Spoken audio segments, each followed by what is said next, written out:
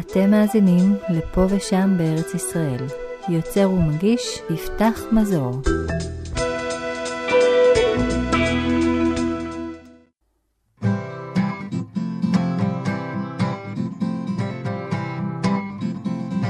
פרק 19, סטארט-אפ מהטבע, על חברות הזנק שההשראה אליהן הגיעה מהתבוננות בטבע.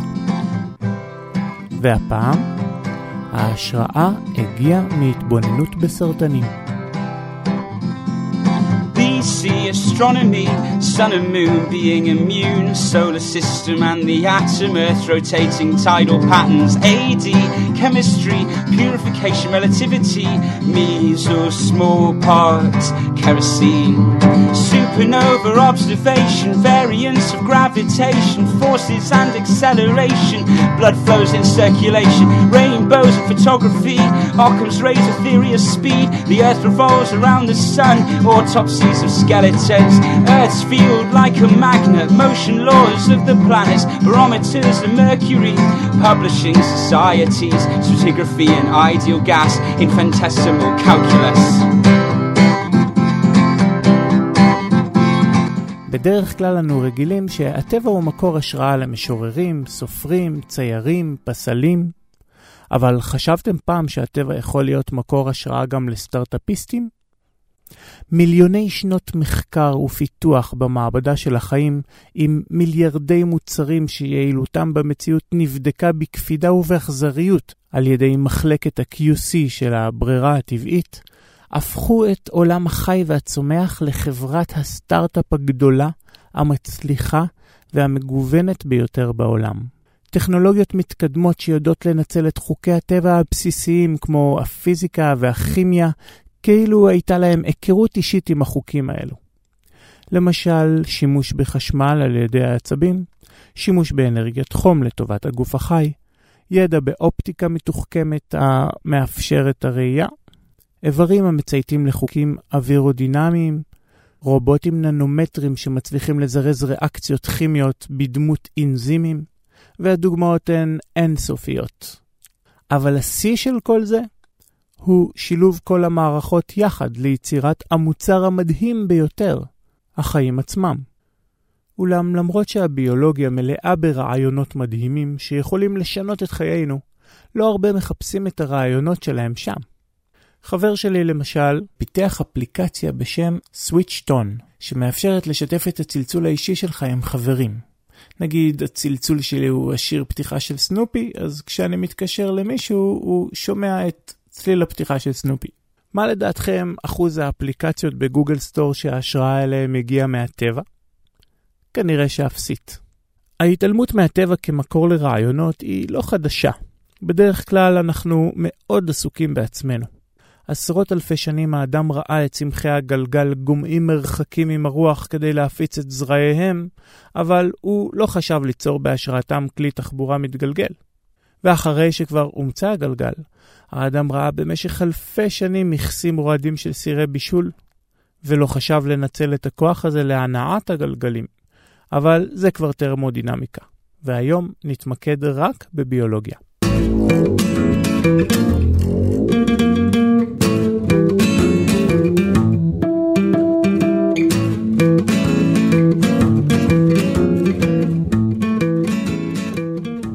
התחום המדעי שעוסק בפיתוח רעיונות ביולוגיים לרעיונות טכנולוגיים נקרא ביומימטיקס.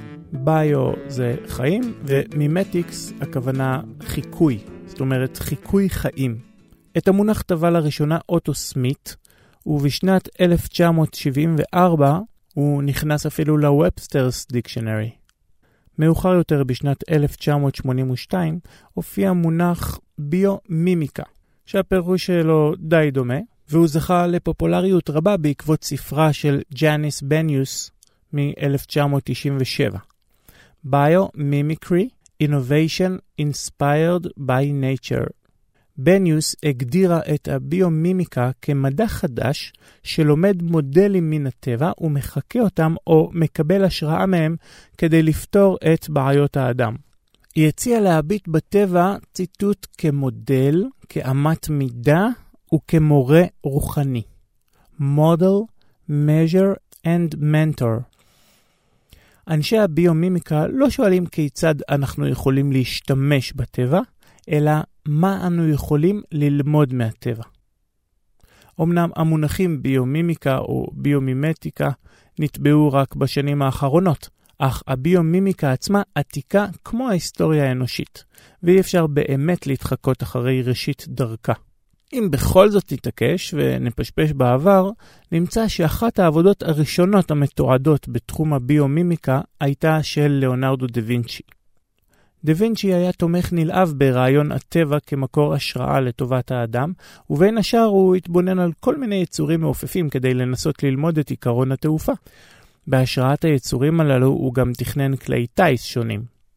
כידוע זה לא יצא מן הכוח אל הפועל, אבל כמה מאות שנים אחריו, האחים רייט כן הצליחו להטיס מטוס, ומספרים שאחת ההשראות שלהם הייתה התבוננות במבנה כנף היונה. באתר תוכלו למצוא צילום של קטעים מתוך המחברת של ליאונרדו, בה הוא מתאר בעלי כנף שונים, ואת הדגם של אחד מכלי הטייס שהוא תכנן בהשראתם. אחת הדוגמאות הדביקות שמשתמשים בהם כשמדברים על ביומימיקה, היא הסקוץ' בהשראת הקוץ. אותם סקוטשים של סנדלי שורש שאנחנו הולכים איתם לטיולים, הומצאו על ידי מדען שוויצרי בשם ג'ורג' דה מסטרל. את הרעיון הוא קיבל תוך כדי מאבק בשליפת קוצים עם אותו עיצוב בדיוק מהפרווה של הכלב שלו. ומסתבר שיש גם עמותה בארץ ששמה לה למטרה לקדם את החינוך לביומימיקה בישראל. ויש לה אפילו מידעון בפורמט של בלוג, שאפשר להירשם אליו ולהתעדכן בכל מיני חידושים שהגיעו בהשראת הטבע. הנה כמה דוגמאות מהפוסטים האחרונים באתר. מחקרים מוכיחים שהמכניקה המובנית של צוואר הנמלה מאפשר לה להרים משקל של עד פי כ-5,000 ממשקל גופה. כשתרנגול הודו כועס או מתרגש, צבע ראשו משתנה מאדום ללבן וכחול. מהנדסים מאוניברסיטת ברקלי חושבים שאפשר להשתמש במנגנון הזה לייצור חיישנים חדשניים לזיהוי חומרים נדיפים. איך הם עושים זאת?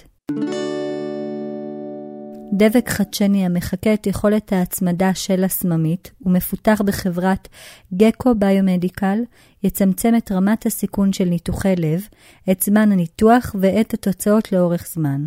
בכותרת של המידעון כותבים חברי העמותה ציטוט, ביומימיקה היא דיסציפלינה רב-תחומית המקדמת חיקוי ולמידה מהטבע לפתרון בעיות בדרכים מקיימות. שימו לב שהפעילים קושרים את הביומימיקרי לקיימות. המחשבה הזו מגיעה מהנחת היסוד כי הפתרונות הטבעיים מקיימים ועומדים בסטנדרטים אקולוגיים. גם בניוס בספרה המכונן הדגישה את הקיימות כאחת מיעדי הביומימיקרי. אבל האמת צריכה להיאמר. בין ההשראה לטכנולוגיה או כל דבר אחר לטובת האדם לבין קיימות לדעתי אין שום קשר. כשהטבע בתוך עצמו זה משהו אחד, וכשאנחנו שואבים רעיונות מן הטבע זה משהו אחר, זה כבר לוקח את זה למקום אחר לגמרי. הכל תלוי אך ורק בעיני המתבונן. למשל, בשנות ה-30 בגרמניה היו שהפכו את העיקרון האקולוגי אבולוציוני של החזק שורד לחלק מהאידיאולוגיה החברתית שלהם, לטובת האדם. בואו ניקח דוגמה נוספת, הפעם מכותרת המידעון שהזכרתי. הנה אחד הפוסטים האחרונים. במדבריות נימיביה שותפים מיליוני טרמיטים לבניית הקן שמגיע לעתים לעומק של מספר מטרים. במהלך שנת הבנייה של קן כזה, טרמיטים רבים ימותו, רוחות וגשם יקשו על תהליך הבנייה ויפגעו בה, ובכל זאת המשימה של בניית הקן לנחיל הטרמיטים תושלם בהצלחה. גם לכם זה היה נשמע מקור ההשראה של פרעה להעביד את בני ישראל בפירמידות? כנראה שהפסח עלה לי יותר מדי לראש. במקרה הספציפי הזה, ההשראה מהטרמיטים מתמקדה ביכולתם ליצור מבנה מורכב כקבוצה, ללא הנחיה ופיקוח, ובלי תקשורת רציפה, אלא על ידי שינוי הסביבה. אבל תחשבו לאן היה אפשר לקחת את הדוגמה הזאת, אם רק היו מתבוננים באנשים הלא נכונים. דבר אחד כן אפשר להגיד על חברי העמותה. ברגע שאתה מנסה לקשור את התחום לקיימות, זה מכוון את האנשים להיות האנשים הנכונים. ובזה יבורכו.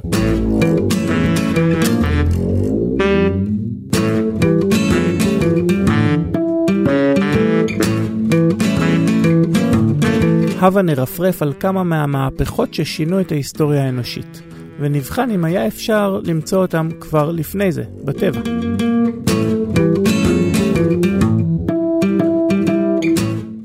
אם כבר דיברנו על גלגל, נמשיך להתגלגל עם הרעיון. המהפכה של המסופוטמים או השומרים הקדומים היא לא רק המצאת הגלגל, אלא המצאת גלגל שניתן לנצל אותו לעבודה.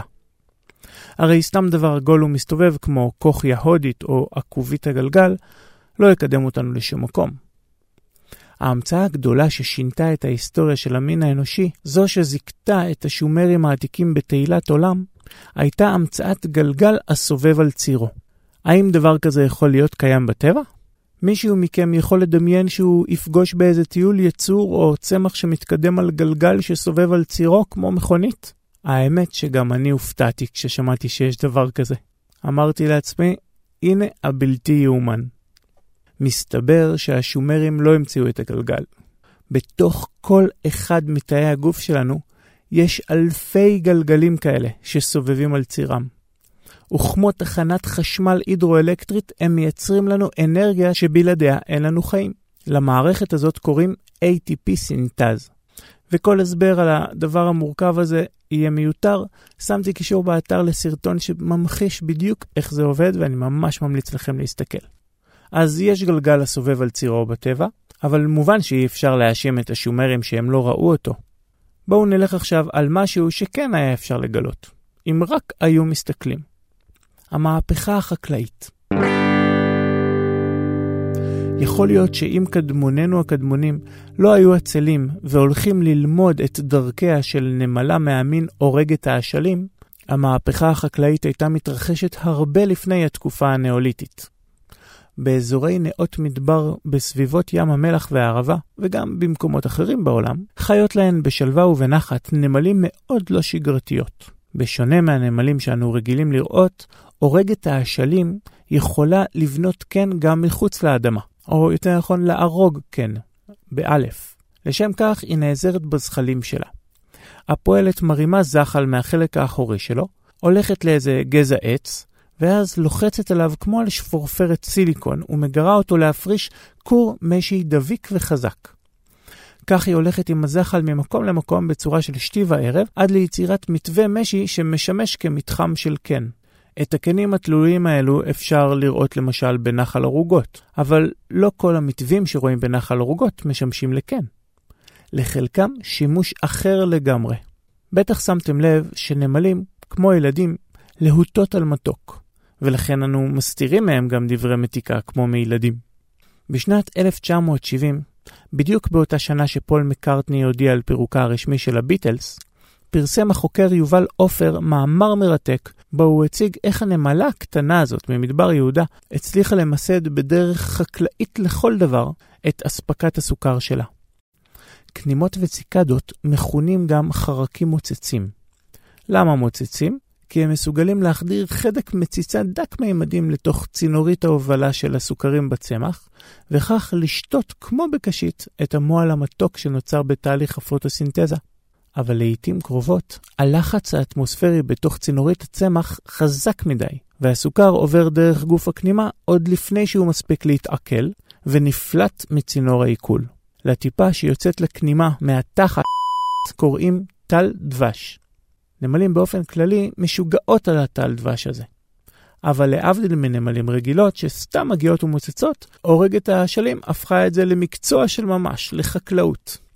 אופר מצא שפועלות הנמלים נושאות את הזחלים שלהן מקן המושבה אל מקומות בהן מצויות קנימות או ציקדות. אז הן מתחילות להרוג מסביבן בד משי מחוזק בעלים שמקיף אותן מכל עבר. המתחמים המגודרים הללו מכונים על ידי החוקרים רפתות.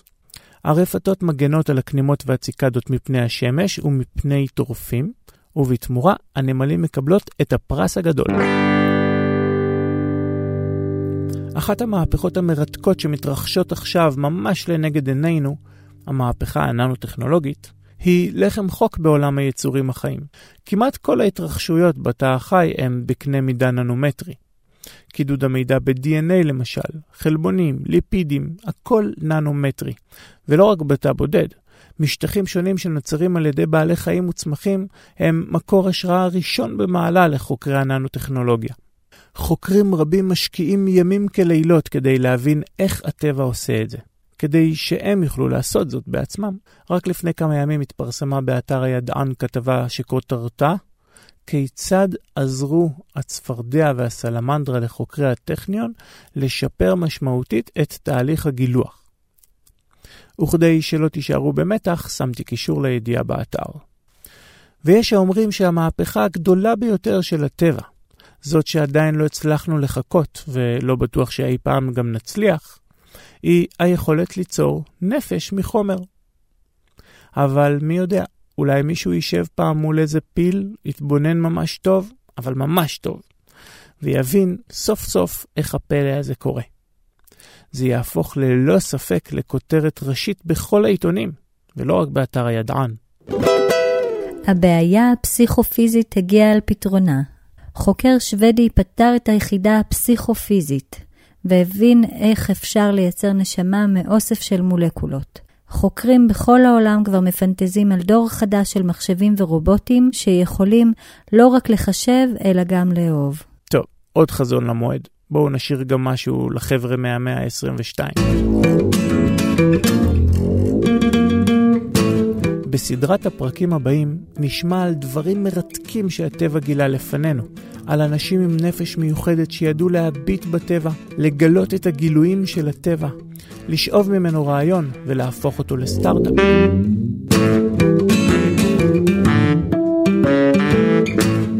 אז הגיע הזמן להעביר את רשות הדיבור לסרטנים.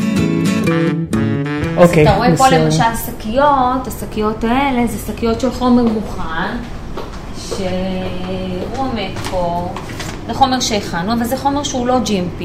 אז הוא עומד פה, אם נרצה לעשות נגיד ניסויים בחיות, אז יש לנו את החומר שנמצא כאן. גלית שלטיאל גולד, יש לי דוקטורט בביוכימיה, המנהלת מחקר ופיתוח בחברת המורפיקל. ממה החומר הזה הופק? החומר הזה זה ריאקציה של קלציום כלוריד עם סודיום קרבונט, שמייצרים ממנו את הקלציום קרבונט שלנו, אבל בצורה מיוחדת שמשאירה אותו אמורפית. המורפיקל היא חברת סטארט-אפ שעוסקת, הטכנולוגיה שלה מתבססת על ייצוב של קלציום קרבונט בצורה אמורפית, והמטרה שלה היא ייצור של תוספי תזונה ותרופות במרשם רופא שמועילות לספיגת סידן משופרת יותר לעצם, למניעת דלדול עצם, וכל זה נעשה בתהליך ייחודי בהשראה מן הטבע.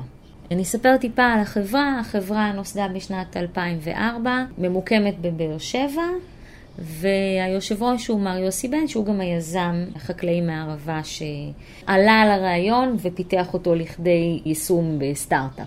הכל התחיל מתצפית בסרטנים. אנחנו מדברים על סרטן כחול, סרטן של מים מתוקים. שעל פניו הוא די מזכיר ללובסטר כאן בתמונה? כן, כן, ממש נראה אותו דבר, בצבע כחול. זה סרטן בעצם לשיווק של אוכל, נכון? כן, בוודאי, אלה סרטני מאכל. וזאת המטרה שהם גם לשמה הובאו לנוי ולמאכל. הם הובאו מאוסטרליה לארץ, לערבה. רגע. לפני שנצלול למים העמוקים של הסרטנים, כמה מילות רקע על היצור החביב הזה. מבחינה סיסטמטית, זאת אומרת על פי מיון עולם החי, הסרטנים משתייכים למערכה בשם פרוקי הרגליים, יחד עם החרקים, החבישים ועוד כל מיני בעלי חיים קטנים. אחד המאפיינים המרכזיים של קבוצה זו הוא העובדה שאין להם חוליות במובן של עצמות. אז אם אין להם עצמות, מה בכל זאת מחזיק להם את עברי הגוף? איפה נמצא השלד שלהם? בשונה מאיתנו ולשאר בעלי החוליות, לפרוקי הרגליים יש שלד חיצוני ולא פנימי. לכן גם רואים את המפרקים שלהם ממש מול העיניים, ומכאן השם פרוקי רגליים. הבעיה בשלד החיצוני הזה שהוא כמעט ולא גדל, ובדרך כלל גם לא ממש גמיש. הגדילה הפנימית של הסרטן בתוך השלד מעלה את הלחץ בתוכו, עד שבאיזשהו שלב הוא פשוט מתפקע, והסרטן מגיח החוצה מתוך השלד הישן, ובונה שלד חדש וגדול יותר. ככה כמה וכמה פעמים במהלך החיים שלו. אני אספר קצת על ההסתגלות האבולוציונית של הסרטן. הוא במהלך החיים האבולוציוניים שלו נדד מסביבה של מים מלוחים, שהם עשירים בנוטריאנטים ומלחים, לסביבה של מים מתוקים. הסביבה של המים המתוקים היא דלה במינרלים, אבל מה לעשות? הוא עדיין חייב לתחזק את משק סידן פעיל אצלו בגוף, בגלל שהוא חייב לבנות כל פעם שריון ולהתנשל ממנו. והשריון שלו מורכב ברובו מקלציום, קלציום קרבונט. ואת הקלציום הזה הוא לא יכול לאבד בזמן ההתנשלות שלו אל המים המתוקים, כי לא יהיה לו מאיפה לקחת אותם אחר כך בחזרה. ולכן הוא היה חייב לפתח מנגנונים מיוחדים כדי לשמור את הסידן הזה אצלו, ולא לאבד אותו אל הסביבה של המים המתוקים. אחד המנגנונים שהוא פיתח זה שני עברי הגירה, שנקראים גסטרוליטים, שהם צמודים לקיר הקיבה שלו. עם מחזור ההתנשלות שלו, הוא משנה את הסידן מהשלד, אל עברי ההגירה האלה, ומונע מהסידן ללכת לאיבוד במים. הגסטרוליטים הולכים וגדלים עד שהם מגיעים לכמות עצומה שיכולה להגיע עד ל4% מכלל המשקל של הסרטן. זה כמות עצומה של סידן, שעכשיו הוא צריך מיד עם ההתנשלות מהר לבנות שלד מחדש, אחרת הוא יתערף. אנחנו מדברים פה על ספיגה של כמות עצומה בזמן מאוד מאוד קצר. תוך 3 ימים כל החומר הזה נעלם במטרה לבנות את השלד. יש פה מערכת מאוד מאוד יעילה. והשאלה הייתה, מה בעצם מכיל הגסטרוליט הזה שמאפשר לו ספיגה כל כך מהירה של סידן? מדהים. וזה מה שעניין את החוקרים, וזה מה שבעצם היה הבסיס לשאלת המחקר של המורפיקל, איך החומר הזה נעלם כל כך מהר? מה קורה פה? איך חקלאי מערבה מסתכל על מה שהוא עושה, ופתאום עולה לו השראה לחברת סטארט-אפ בתחום הביומד או כימיה. איך הגעת למה שהגעת? גידלתי את הסרטנים האלה וגידלתי אותם לנוי. אני חושב שרוב החקלאים מתבוננים, כי הם בוחנים את הצמח שלהם. ברגע שהוא בעיר הם מבינים שיש לו או עקה של מים או חוסר ברזל. חקלאי זה איש שמתבונן, כל החקלאים כמעט, אם הם חקלאים סבירים או אפילו לא צריכים להיות טובים מאוד, הם מתבוננים, כי זה העבודה שלהם, מזה הם מתפרנסים. אפשר גם צריכים לשאול את השאלות ולעשות את ההקשרים, וזה פשוט, ואם אתה מבין שזה קורה בטבע, והחיה הזאת מצליחה לייצר שריון, שזה 40% ממשקל הגוף ב3 ימים, ושסרטן שנמצא במי ים, שנמצא בסביבה של הרבה קלציום, לוקח לו חודש, והסרטן הזה עושה את זה ביומיים וחצי, ב3 ימים. אז אתה מבין שחייב להיות פה משהו שהוא אחר. אבל זו תחושה בבטן, זו תחושה של ראייה. ידעו על הגסטרוליט הזה לפני כן. יוסי? כן, החומר הזה הוא מתועד היטב בספרות עוד מהמאה ה-19 על ידי חוקר הקסלי באנגליה. הוא חקר את הסרטן, הוא גם חקר את הגסטרוליט, והוא כתב עליו שהגסטרוליט היה ידוע כחומר שהוא חומר מרפא. אנשים צרכו אותו לכל מיני מחלות. הוא לא ציין אילו מחלות, אבל הוא כן היה מקובל כחומר מרפא למחלות. פה אתה רואה טבליות, אלה טבליות קטנות לניסויים הקליניים שלנו. כעיקרון הטבליות האמיתיות שלנו שימכרו בשוק, אני אראה לך אותם פה, הטבליות האלה. כן. כאן אתה רואה אותם בתוך בקבוקון זכוכית, טבליות של 200 מיליגרם. הבנתי. עכשיו, בעצם החומר כאן הוא מלאכותי לחלוטין, מסונתז. זה חומר סינתטי שאנחנו יצרנו עם המייצבים שלנו. הפטנט ייצור הוא שלנו. כן, ברור. Okay? אבל הוא מבוסס על החומר הטבעי שנמצא אצל הסרטנים באיבר ההגירה שלהם בגסטרוליט. אז אנחנו מדברים פה על ספיגה של כמות עצומה בזמן מאוד מאוד קצר. תוך 3 ימים כל החומר הזה נעלם במטרה לבנות את השלד. והשאלה הייתה, מה מכיל הגסטרוליט? ובמקרה הגיע דוקטור בשם אמיר ברמן, שהיום הוא פרופסור, שהוא חוקר שעוסק במינרלים, והוא לקח את הגסטרוליט, את מה שהסרטן הזה מייצר, ושם את זה מתחת למיקרוסקופ, והבין שיש פה משהו שהוא לא רגיל, הוא לא גבישי, הוא אמורפי. ידוע לגסטרוליט הזה כבר המון שנים, אבל אף אחד לא חשב שהוא אמורפי. אנחנו עכשיו הצלחנו להוכיח שהקלציום שלנו זמין בפי 2 יותר מאשר כל קלציום אחר. הוא מסיס פי 120 לעומת כל קלציום אחר שקיים בשוק. אז היום הוא מוכר את החומר הזה, חומר טבעי, נמכר, אנשים קונים אותו כתוסף תזונה, יש לו אישור של משרד הבריאות, חומר מאוד מאוד יקר, אנשים לא יכולים להמשיך במשך כמה שנים לצרוך אותו, הם לוקחים אותו לכמה חודשים ומפסיקים. והדיווחים מראים שיש באמת אפקטים של הפחתה בכאב ושיפור במהיר יותר של איחוי עצם, אבל זה ברמה של דיווחים, ברמה של אנקדוטות, עדיין לא ברמה של ניסוי קליני מבוקר. עד היום הוצאנו לחברה הזאת מעל 20 מיליון שקל. מהר מאוד הבנתי שלא רק אני, אמיר הבין את זה, ושאר החוקרים, שיש פה משהו שהוא חדשני. עכשיו, מאוד קבוצות ניסו לייצר בעולם קלציום שהמבנה שלו, המבנה הפיזיקלי שלו הוא שונה, שהמולקולות לא גבישיות, שהן אמורפיות, הן ברמה של ננו והן יציבות. ופה הסרטן הזה עושה את זה. והמשמעות היא, תחשוב כמעט על כל מחלה שיש לנו, שאיכשהו מולקולות של קלציום מתערבות. בוא נתחיל עם מטאבוליזם של עצם, שזה אוסטאופורוזיס ודילול לעצם, ונושא של אנשים שצורכים קורטיזון, ואנשים שמקצרים להם את המעיים, אז אין להם זמינות של קלציום, ואנשים מבוגרים שאין להם זמינות של קלציום.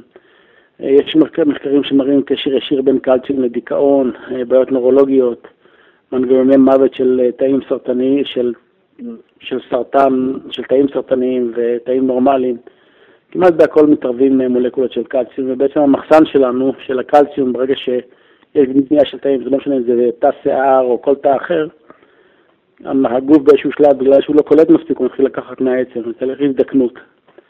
והבעיה העיקרית זה הזמינות של הקלציום. והמשמעות של הדבר הזה היא אדירה. ואנחנו רק בתחילת המחקר של הדבר. אז ממה מורכב הגסטרוליט? זאת הייתה השאלה. אוקיי? אנחנו רואים שיש ספיגה יעילה מאוד, בזמן קצר מאוד, של כמות מאוד עצומה. השאלה הנשאלת היא, ממה הוא מורכב? מה מאפשר את הספיגה היעילה הזאת? אז 65% מהגסטרוליט הוא סידן פחמתי, סידן קלציום קרבונט אמורפי, בצורה אמורפית. תכף אני אסביר מה זה האמורפי הזה. ה-35% האחרים, אמרתי, זה סריק חוץ תאי שמורכב מפוליסחרידים כמו חיטין, חיטוזן וחלבונים. מכאן עכשיו אני מבין את השם של החברה. שאמורפי קל, כן. סידן אמורפי. סידן אמורפי, בדיוק. אז מה זה הסידן הקלציום קרבונט האמורפי הזה, או בקיצור ACC? אנחנו מכירים קלציום קרבונט בצורה גבישית. 99% מהמופיעים של קלציום קרבונט בטבע הם בצורה גבישית. אנחנו מדברים על קריסטלים בעלי צורה מאוד מאוד מוגדרת, גבישים יחסית גדולים בסדרי גודל מיקרונים, מאוד מאוד יציבים. הזמינות שלהם מאוד מוגבלת לגוף, והמסיסות שלהם היא יחסית נמוכה, וכנראה בגלל זה גם הזמינות שלהם מוגבלת. כן, כאן בתמונה זה קצת מזכיר מלח. נכון, זה בדיוק, זה סוג של מלח. ריבועים. נכון, קוביות. ממש בצורה קוביות מוגדרות. הסידן שנפגוש בטבע הוא בצורה הזאת. זה גם הסידן שקיים בתוספי סידן שקיימים היום בשוק. לעומתו, הסרטן מצליח לייצב בתוך הגסטרוליט סידן קלציום קרבונט בצורה אמורפית. זאת אומרת שהמולקולות הן ברמה של ננו. היום הקלציום שקיים בעולם, זה לא משנה אם זה קלציום קרבונט או קלציום ציטרט, זה מקרו. אז זה כמו שאתה משווה זבוב לעומת פיל. ביחס גודל, זה 1/1 מיליארד. ובגלל הגודל הזה המשמעות שלו שהמסיסות היא אדירה, הזמינות הביולוגית היא אדירה. אנחנו מדברים על ספרולות ננומטריות, סדרי גודל קטנים, סדר גודל קטן יותר מהמיקרוניות. הצורה שלהם היא לא מוגדרת, אנחנו רואים פה עיגולים קטנים, גדולים, בכל מיני גדלים. קצת כמו קלקרים כאלה מופרדים. כן. החומר הזה הוא מאוד מאוד לא יציב, אם אנחנו נשאיר אותו כמו שהוא בחוץ, הוא מיד יתגבש ויהפוך להיות הקריסטליני הזה שאנחנו מכירים. הסרטן מצליח לייצב אותו בצורה הספרוליטית הננומטרית הלא מוגדרת הזאת, האמורפית. אז אנחנו מדברים על אותה פורמולציה כימית של קלציום קרבונט, זה אותו קלציום קרבונט, אבל התכונות הטרמודינמיות, הפיזיקליות שלו, הן שונות מהקלציום קרבונט הגבישי. תראה, כשאנחנו גילינו את זה, מאוד חברות ניסו לייצר. הבעיה הייתה עם הייצור שלו זה להשאיר אותו שהוא יהיה יציב. אף אחד לא הצליח, ואם הצליחו, הייתה קבוצה יפנית שהצליחה לייצב קלציום אמורפי לתקופה של שבועיים, אבל 70% היה מגנזיום. והמטרה שלנו הייתה לבדוק, לבודד, איזה חומרים אלה שמצליחים לייצב את הקלציום קרבונט בצורה אמורפית ולא לתת לו להתגבש. זאת אומרת, היציבות הזאת הושגה בזכות ההתבוננות בסרטן? כן, למדנו וחיכינו את התהליך של הסרטן. ביצענו מספר מחקרים במהלך השנים, שבודדו ואפיינו את החלבונים האלה שמרכיבים את הגסטרוליט, ודרכם הגענו לטכנולוגיה שמצליחה לייצר בצורה סינתטית קלציום קרבונט אמורפי, בחיקוי מן הטבע, בחיקוי ממה שעושה הסרטן. אורן הוא הכימאי, הוא פיתח את כל הייצור של החומר הסינתטי. כשאני הגעתי לחברה, אז ידעו לייצר בערך 20-30 מיליגרם של קלציום קרבונט אמורפי, ככה קצת לכלוך קטן במבחנה, ואמרו, הצלחנו לייצר. ומשם התקדמנו לאט לאט למאות מיליגרמים, לגרמים, עשרות גרמים, והיום אנחנו מדברים כבר בקילוגרמים של ייצור, בתקווה שזה עוד יעלה. היום העברנו את כל הטכנולוגיה הזאת אל הערבה, למפעל GMP, ברמת food grade, מפעל שמאושר על ידי משרד הבריאות, לייצור של תוספי תזונה. הרמנו עכשיו איזשהו מפעל פיילוט שמתחיל למכור ממש השבוע. הרמנו את זה לאוויר. השבוע השקתם מוצר לראשונה? כן, השבוע השקנו את המוצר הראשון שלנו. אנחנו החברה היחידה בעולם שמייצרת ומוכרת קלציום קרבונט שהוא אמורפי, הוא יציב. זאת אומרת שאם לי עכשיו יש בעיה, אני יכול לרכוש כבר מוצר שלכם? כן, כרגע דרך האינטרנט, עוד 3 חודשים זה כנראה ייכנס לרשתות. המוצר נקרא density, צפיפות. Microorganism observation, speed of light, calculations, Newton's laws of gravity, lightning's electricity, latent heat and oxygen, Uranus orbits in our solar system, conservation of all mass, extinction established as fact, the first map of geology, Dalton's atom theory, laws of Ohms and Avogadro, heat cycles found by Carnot, synthetic urea was created, diastasis was isolated, cells make animals and plants, measuring stellar parallax.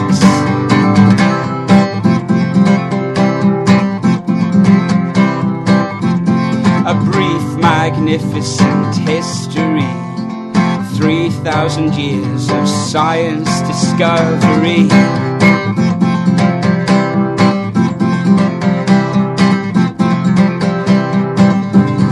בשלב הראשון המורפיקל התחילה בניסויים פרה-קליניים. והשאלה הבאה הייתה עכשיו לגבי החומר הסינתטי, מה הספיגה שלו, דרך המעי ודרך העצם. והניסוי הראשון שביצענו זה ספיגה בחולדות. וראינו ובדקנו את זה מול קלציום קרבונט קריסטליני.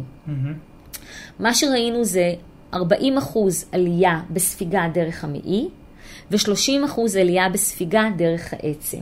ואוקיי, אז הוא נספג יותר טוב, גם דרך המעי וגם דרך העצם. מה האפקט שלו על העצם, על המבנה של העצם, על החוזק של העצם, על בנייה או על מניעת פירוק של עצם. את השאלות האלה שאלנו במודל אוסטאופורוזיס בחולדות. המודל הזה, אני רוצה שאני אספר קצת על המודל. קודם אני אספר מה זה למעשה, מה זה אוסטאופורוזיס בכלל. אוקיי. כאן אתה רואה עצם בריאה. העצם הבריאה זה עצם שהיא עצם, יש לה את המבנה החיצוני הקומפקטי, יש 2 חלקים לעצם, יש את המעטפת של העצם, שזה מבנה קומפקטי חזק, זאת העצם הצפופה, ובפנים יש לנו את העצם הספוגית, אוקיי? באוסטאופורוזיס העצם הספוגית נפגעת, ואז נעשים בה חורים, היא פשוט הופכת להיות מחוררת עם הזמן. כן, רואים את זה ממש בבירור. בדיוק. וזה בגלל שמתרחשים 2 תהליכים באוסטאופורוזיס. גם העצם שלנו, למעשה, עצם בריאה, כל הזמן נבנית ומתפרקת. נבנית ומתפרקת. קלציום נכנס ויוצא. אוקיי? בעצם אוסטאופורוטית יש יותר פירוק של עצם ופחות בנייה. ואז אנחנו רואים בעיקר בעצם הרכה, עצם שהולכת ונעשית מחוררת. בן אדם שהעצם שלו הולכת ונעשית מחוררת, לא ירגיש את זה. מתי הוא יבין שזה קרה? אחרי שקרה שבר. גם צפיפות עצם, זאת בדיקה שבעצם... נכון, צפיפות עצם תראה לנו את הסיכוי שלנו, כלומר, דקסה תראה לנו את הסיכוי שלנו לשבר, יכולה לתת לנו סיכוי לשבר, בעקבות החירור הזה שנעשה בעצם. ואם חלילה נופלים באמבטיה, מהר שוברים את עצם הירך, בקלות שוברים את העצם, כי פשוט העצם היא מאוד מאוד עדינה ונשברת בקלות. העצם הספוגית נהרסת למעשה. אוקיי? המודל שלנו הוא מודל מאוד מקובל בספרות, מודל של כריתת שחלות בחולדות. ברגע שכורתים את השחלות, יש נפילה של רמות אסטרוגן בגוף, שזה בעצם מחכה תהליך של גיל הבלוט בנשים. ברגע שהורמון האסטרוגן מפסיק להיות מופרש, יש השפעה גם על התחלה של תהליכים של דלדול עצם. פה זה מודל מאוד מאוד אקוטי, יש הפסקה מאוד אקוטית של הפרשה של אסטרוגן, ומיד תהליך דלדול עצם מאוד מאוד מהיר. מה שאנחנו עשינו, התחלנו לטפל בחיות האלה מיד אחרי כריתת השחלות, בסידן במזון. הסידן היה או ממקור של קלציום קרבונט אמורפי שלנו סינתטי, מיוצר על ידי המורפיקל, או על ידי גסטרוליט, החומר הטבעי שמופק מהסרטנים, או על ידי 2 מתוספי סידן שקיימים היום בשוק. אחד, קלציום קרבונט קריסטליני של חברת פייזר, או קלציום ציטרט של GNC. ושני התוספי סידן הכי נמכרים היום בשוק. זה שתי חברות ענק שמתעסקות עם קלציום. החיות האלה טופלו באחד מתוספי הסידן למשך 90 יום. ואחר כך בדקנו מדדים בעצם, מדדים בשתן, מדדים בדם של פירוק ובנייה של עצם. והפרשים היו דרמטיים. אצלנו העצם הייתה חלולה לגמרי של החולדות, זאת אומרת אוסטיופורוזיס מלא, גם של GNC וגם של פייזר. זאת היא עצם בריאה, אפשר לראות שכל העצם היא מלאה, צפופה, מאוד יפה. לעומת 2 תוספי הסידן שקיימים היום בשוק, אנחנו רואים חור עצום שנפער במרכז העצם, אוויר. כלומר, התוספי סידן שניתנו לחיות האלה לא מנעו את התהליך האוסטאופורוטי, את דלדול העצם. כן. בכלל, יש חור עצום שנפער במרכז העצם. ACC, שזה החומר הסינתטי שהמורפיקל מייצרת, והגסטרוליט, שזה החומר הטבעי שמופק מהסרטנים, מנעו בצורה משמעותית של עד 55% לעומת הקלציומים האחרים, מנעו בצורה משמעותית את דלדול העצם. בעצם מנענו אוסטאופורוזיס כמעט. וזה פורסם עכשיו בעיתון מקצועי בארצות הברית של אוסטאופורוזיס. אני רואה שהסידן ציטרט. לא עוזר, ממש לא. אנחנו סתם לוקחים כדורי סידן? עושה רושם שמבחינה מניעתית הם לא ימנעו את התהליך של דלדול העצם. כן, בפירוש כן. וזה דבר שהוא ידוע בספרות. יש הרבה דיבייט על האם באמת תוספי סידן באמת מונעים דלדול עצם ובאמת מונעים אאוטקאם של שבר. ויש על זה הרבה ויכוח בספרות. זה לא חד משמעי שכן, לקחת תוספי סידן באמת מונע שבר, ממש לא. ואנחנו גם מדענו מדדים בשתן של פירוק עצם, וראינו שדווקא לקלציום קרבונט האמורפי, יש את האפקט הכי מובהק על מניעת דלדול עצם, ויש להם אפילו אפקט של עידוד בניית עצם, לא רק מניעת דלדול עצם. אבל אוקיי, בסדר, אז מנענו דלדול עצם, עודדנו בניית עצם, מה לגבי שבר? מנענו שבר? זאת שאלת השאלות באוסטאופורוזיס. ובאמת, מה שאנחנו עושים זה, שלחנו את העצמות האלה למעבדה של דוקטור קוני וויבר, באוניברסיטת פרדו באינדיאנה, שהשאלה הייתה, האם דחיסה של עצמות החוליות מושפעת מטיפול באחד מהחומרים שהחיות טופלו בהם. כן, אני אתאר את זה רק, זה נראה כמו מלחציים. ממש. שהוא סוג של מסגר, הוא לוקח עצם ולוחץ עליה עם מלחציים ובודק אם היא נשברת או לא נשברת, נכון? בדיוק, כן. כמה כוח צריך להפעיל כדי לשבור את העצם הזו? בקילוגרמים בטח. כן, בניוטונים קיבלנו את זה. זה קצת יותר מדויק. אז זו שיטה מאוד מאוד עדינה, זה לא כמו שזה נראה. הוא לא מסגר באמת. לא מסגר באמת, לא, לא. פה אפשר לראות, פה היה לנו ממצא מדהים ומאוד מאוד מפתיע גם. מוצר הסינתטי היה יותר חזק גם מהטבעי. אבל שתיהם היו בסדרי גודל. הקלציום ציטרט וקלציום קרבונט של פייזר ו-GNC לא עשו שום דבר. בעצם לא משנה כמה קלציום בעלי חיים האלה קיבלו. בעצם הייתה חלולה לגמרי, היה אוסטאופורוזיס חמור. אנחנו רואים את זה גם בבני אדם, אנשים מבוגרים. משנה כמה קלציום תיתן להם כשהם מבוגרים, הם ממשיכים להתפורר. דווקא הקלציום קרבונט האמורפי הסינתטי היה הכי יעיל במניעת שברים, עד למצב של להשאיר את העצם כמו במצב הנורמלי שלה. זה מדהים. עכשיו נשאלת השאלה, ופה באמת זה מפתיע. אנחנו אומרים שגם הגסטרוליט, גם החומר הטבעי וגם החומר הסינתטי ממלאים עצם, משאירים את העצם מלאה. אז למה רק החומר הסינתטי מנע את השבר? מעניין, למה? למה?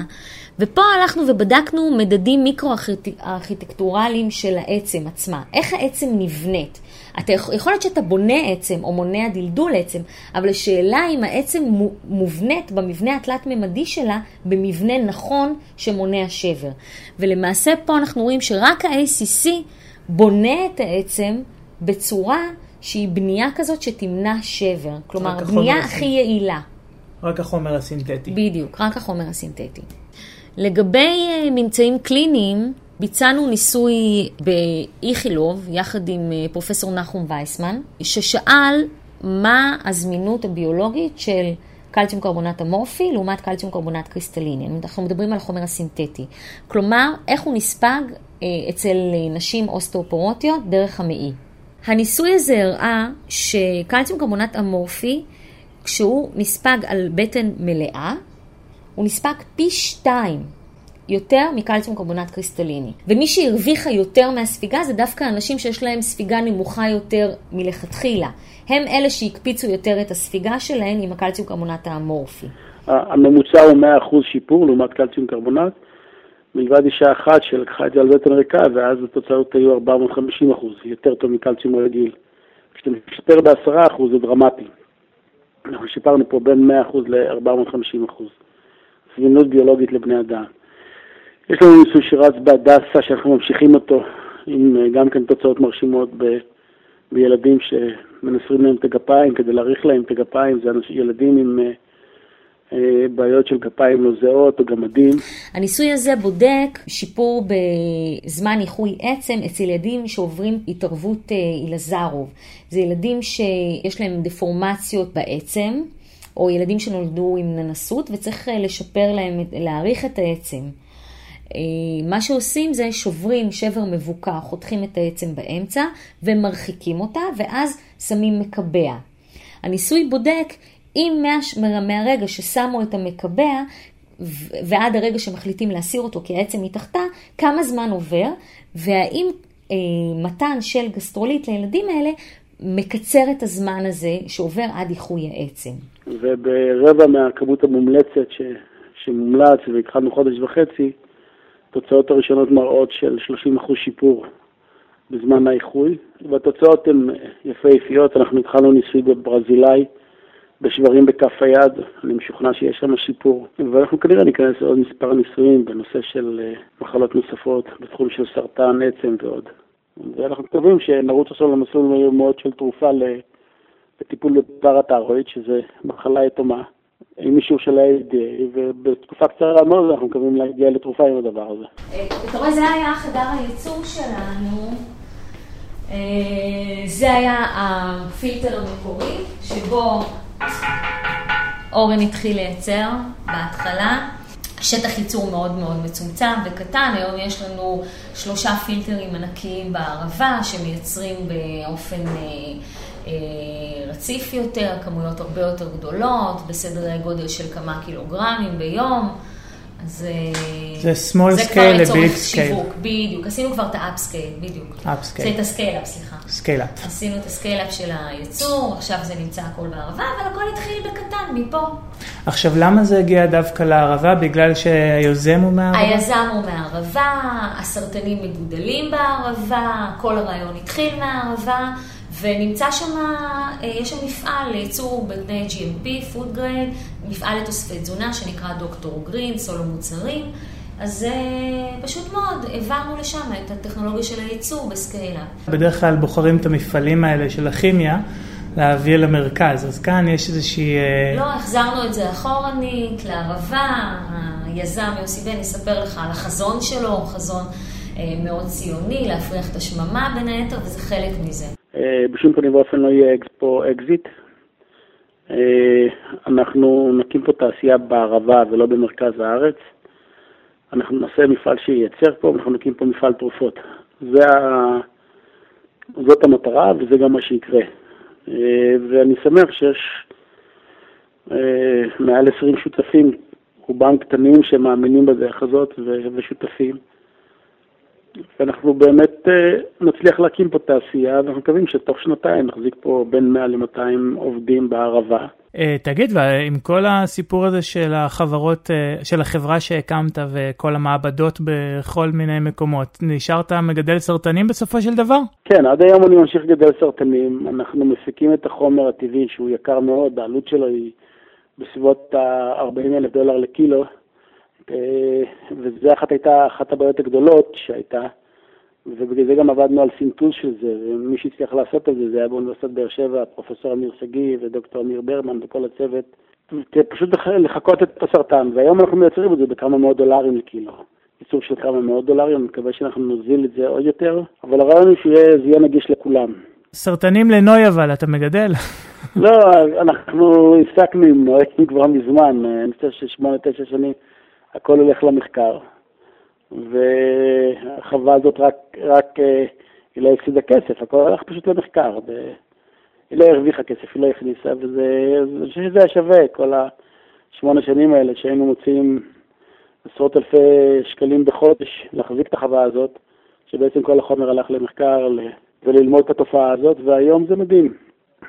היום אנחנו מאושרים. Stars in a nuclear fission, Pauli's principle of exclusion. Billions of galaxies exist, Schrödinger's quantum mechanics, Heisenberg's uncertainty, the Big Bang model theory, antimatter and Hubble's law, reciprocal relation of force, DNA, the first transistor, interaction of light and matter, cancer cell propagation, first polio vaccination, DNA in alpha helix, evidence of plate tectonics, standard model formulation, cosmic background radiation, Hayflick limit of cell division, the first pulsar observation, polymerase chain reaction, planets outside the solar system, Dolly the sheep was cloned, mapping of the human genome, top quarks, universe expansion, synthetic bacteria creation. A brief magnificent history, 3,000 years of science discovery. עד כאן הפרק השני של סטארט-אפ מהטבע. תודה לניצה מזור על העריכה הלשונית, לרונית צוויג, המעצבת הגרפית המדהימה, על הפוסטר של הפרק. קישור לאתר הבית של רונית תוכלו למצוא בתחתית הפוסטר. תודה לדוקטור גלית שאלתיאל ומר יוסי בן על הרעיונות המעניינים, ללבנת על ההקראות, וכמובן לכם שהייתם איתי. אל תשכחו להיכנס, לפרגן, לעשות לייק, לספר לכולם על הפודקאסט. אתם הדרך היחידה להפצת התוכנית. פודקאסט החודש שאני רוצה להמליץ לכם עליו, מגיע לאייקאסט, הפעם דווקא מהרדיו. לתוכנית קוראים מילים שמנסות לגעת, באייקאסט זה גם נקרא שורות, והיא עוסקת בעיקר בסופרים ובספרות. העורכת והמגישה של התוכנית נקראת ענת שרון בלייס, והתוכנית משודרת בדרך כלל ברשת א'. אל תתבלבלו עם תוכנית מקבילה אחרת שהיא עורכת, שנקראת שורות קצרות, שהיא עוסקת בשירה, למרות שגם זו תוכנית מומלצת מאוד. לדעתי ענת שרון יוצרת את תוכנית הרדיו אולי הכי איכותית שקיימת בכל ישראל, גם מבחינת המקצועיות של העריכה, גם מבחינת הכתיבה, גם מבחינת הרעיונות והאנשים שהיא מביאה. בקיצור, זה באמת ממש תוכנית איכותית, ואני ממליץ לכל אחד להיכנס. יש קישור באתר התוכנית תחת הלשונית עוד פודקאסטים, והתת כותרת פודקאסטים תוצרת רדיו. ולסיום, שיר איפי מגניב שהלחין וכתב מייק שיירמן מקיבוץ ישראל. תהנו ונתראה בפרק הבא.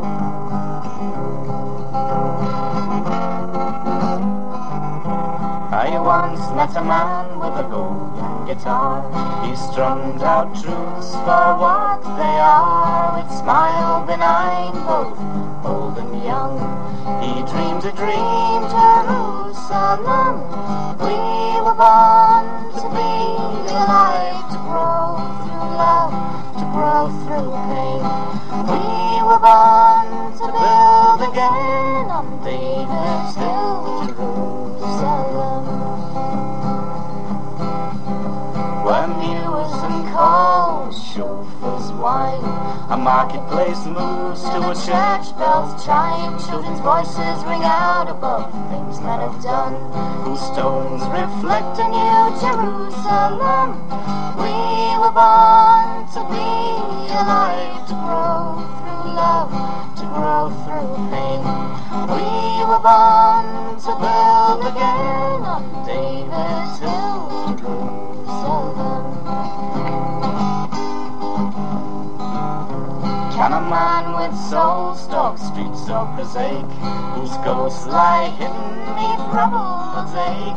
He yearns to soar above palm-praised heights, tiered with vines and bright pomegranates. We were born to be alive, to grow through love, to grow through pain. We were born to build again on David's hill, Jerusalem. I once met a man with a golden guitar. He strummed out truths for what they are, with smile benign, both old and young. He dreamed a dream, Jerusalem. We were born to be alive, to grow through love, to grow through pain. We were born to build again on David's hill, Jerusalem. אנחנו נולדנו להיות בשיר לגדול בחיים, לפרוח באהבה. אנחנו